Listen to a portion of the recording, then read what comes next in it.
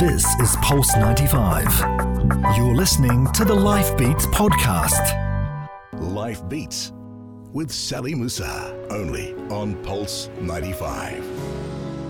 Yes, and right now we are crossing live to Christchurch and we are speaking with Ahmed Kilani. He is an Aussie who has travelled all the way from Sydney to Christchurch as part of Oz Relief. He's a chaplain with Oz Relief, somebody who is very much trained in disaster chaplaincy as well. Ahmed Kilani, welcome to the show. Thank you very much for having me. Really great to have you with us. Unfortunately, not such great circumstances, but I saw that you were traveling. This only just happened a day ago, where I saw that you had posted online. You'd said, "I just can't sit back and watch what's going on and not do anything." So you got up, you packed your bags, and you went to Christchurch. Yeah, I was watching. I guess like everybody else, was shocked when I found out what happened. I actually work as a full-time prison chaplain, and in jail you don't have any phones or anything. And I came out of the jail probably about 4 hours after the incident, and everyone's telling me, "Have you heard what happened? Have you heard what happened?" And I said, "I know what's happened." And they said, "Oh, there's been a mass shooting in New Zealand, and it's a mosque." And I was like, I couldn't believe it.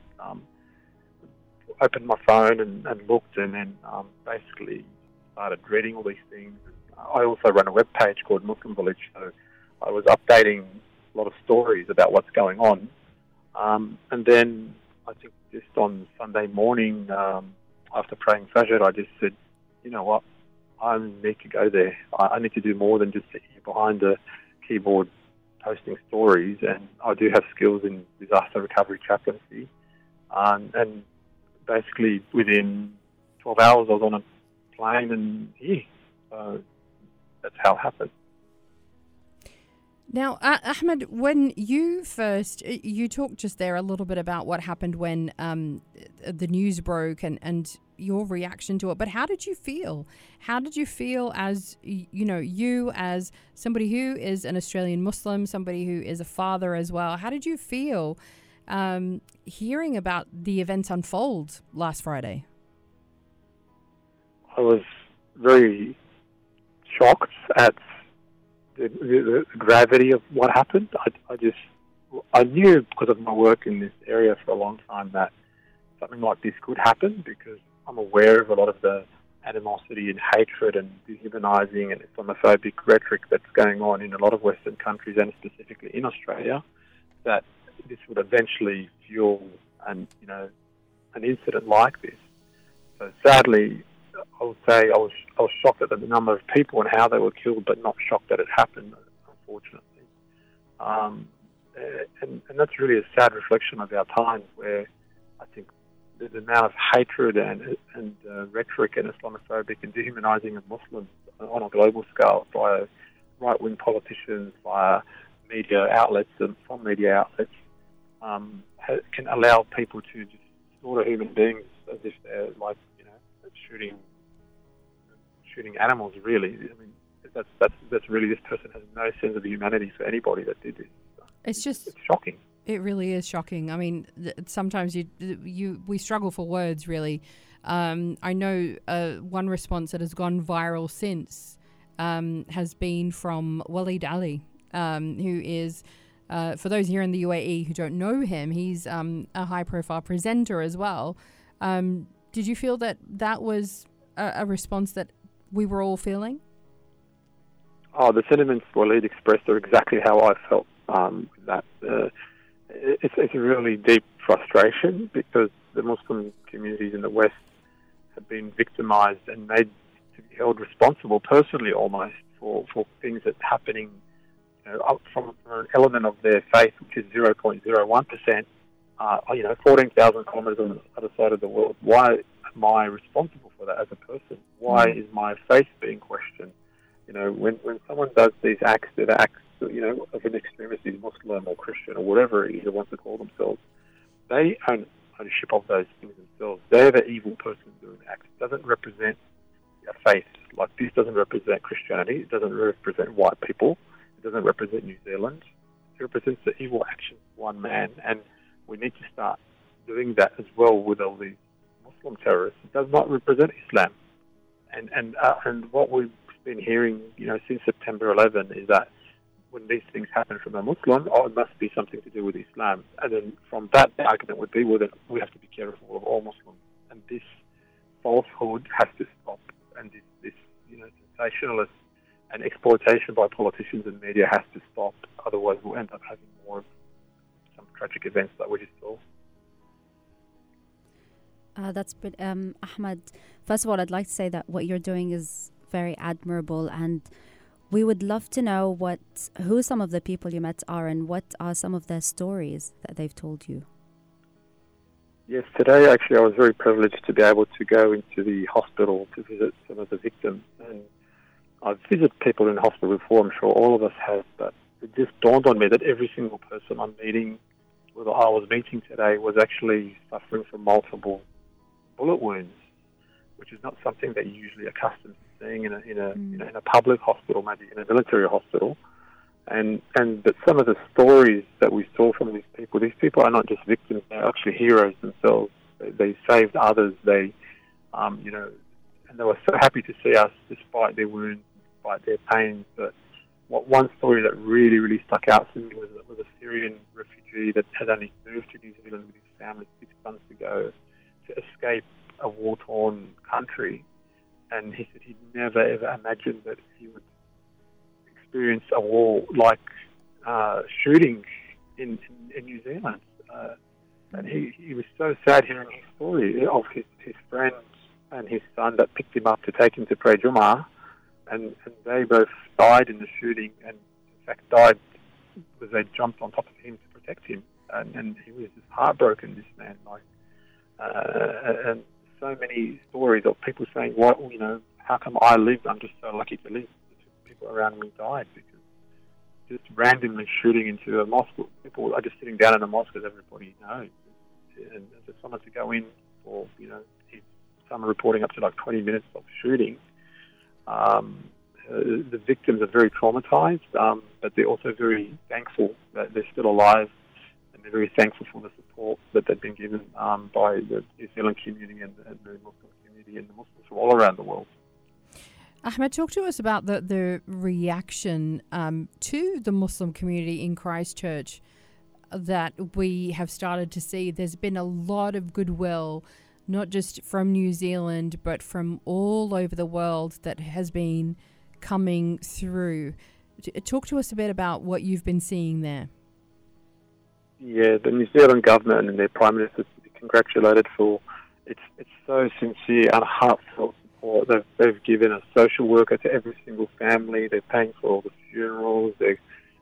And just you can feel the genuine love and compassion from the people, the emergency workers, the police, the nurses.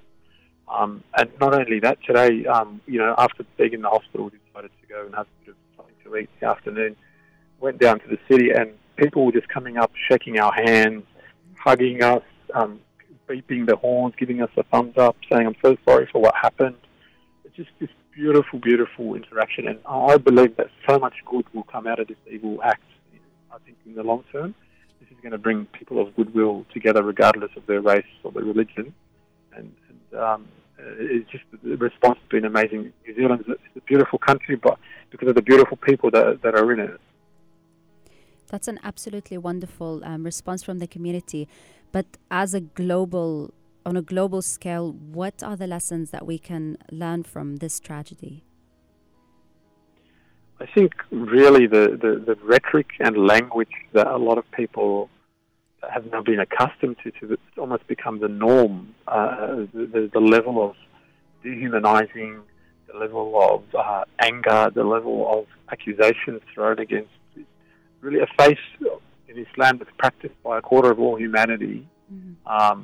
That has to stop from politicians, from the media. That we need more responsibility of our words. We can't just live in a vacuum where we say these horrible things and expect that there won't be a reaction. Of course, there'll be a reaction from psychotic people that will use this to exploit their own hatred. But the lesson should be learned is that we should not accept any words of hatred against others, regardless of faith or religion. I don't want to see an Islamic sheikh getting up and saying disgusting, horrible things against other human beings, as I wouldn't see, a politician saying let's ban all Muslims out of the country. And this is now said by politicians in, one sitting in the White House banning Muslims from coming to America, by politicians in Europe, by politicians in Australia. We've moved so far to the right with this stuff that if we look 5-6 years ago, we wouldn't have tolerated any of this, but it's now become normalised, and that's quite a sad reflection upon humanity. And if we don't put a stop to it, it's going to be tragic for all of us. You're absolutely right, Ahmed. Truer words have not been spoken because, it's interesting watching, the endless coverage that we've seen and people tweeting about it and posting about it. A lot of people saying, this would never happen in a place like Christchurch. And it's a beautiful, peaceful place. But the problem is, and I think we have to once and for all kind of recognize this, is that whatever we say, it hasn't been ever a more globalized world than where we live right now. What we say on social media, everything spreads like wildfire. And whatever you put out, whether it's good, whether it's bad, it's going to have an impact. It doesn't matter where you are in the world anymore. None of us are isolated or separate from this, are we? No, and I think the world with social media and the internet, it has some amazing capabilities and it's done amazing things to change people's lives, but it also can be extremely dangerous if used in the wrong way. People don't know what's fake news from real news. People live in, they're only shown things they search on, so they end up living in these little echo chambers of hearing their own views reflected back upon them. And that's all extremely dangerous because what it does, it gives people a false reality of what the world is. But what I'd like to say is that I think what we're allowing ourselves as human beings is almost like we've created our own prison, and we're allowing the fringes of our society to dictate to the rest of us how we should live and how we should interact with each other, and we need to put a stop to that. And the only way we can do that is it's the vast majority of people of the world who are good, decent human beings that don't want to harm anyone. We need to take a stance and call out immediately any hatred and any anger and the language and put a stop to it ourselves. And that's the only way we can do this, because unfortunately our leaders, and I use the word very loosely, leaders, have shown that they're not fit and capable of doing it themselves. So we ourselves can be the leaders in this area. We don't need politicians to change our world. We'll change our world ourselves by how we act as an individual, and each of us taking responsibility for that. You're so right. It all starts with us. Ahmed Kilani, thank you so much for joining us and sharing your experience and sharing the stories of those victims, of the survivors as well. And we're going to be following this and following your journey as well, and hoping for the best for them, praying for the best for them. But as well, like you said, it is up to every single one of us. Thank you so much. Thank you for having me. More to come on Life Beats on Pulse 95. This is Pulse 95. Tune in live every weekday from 10 a.m.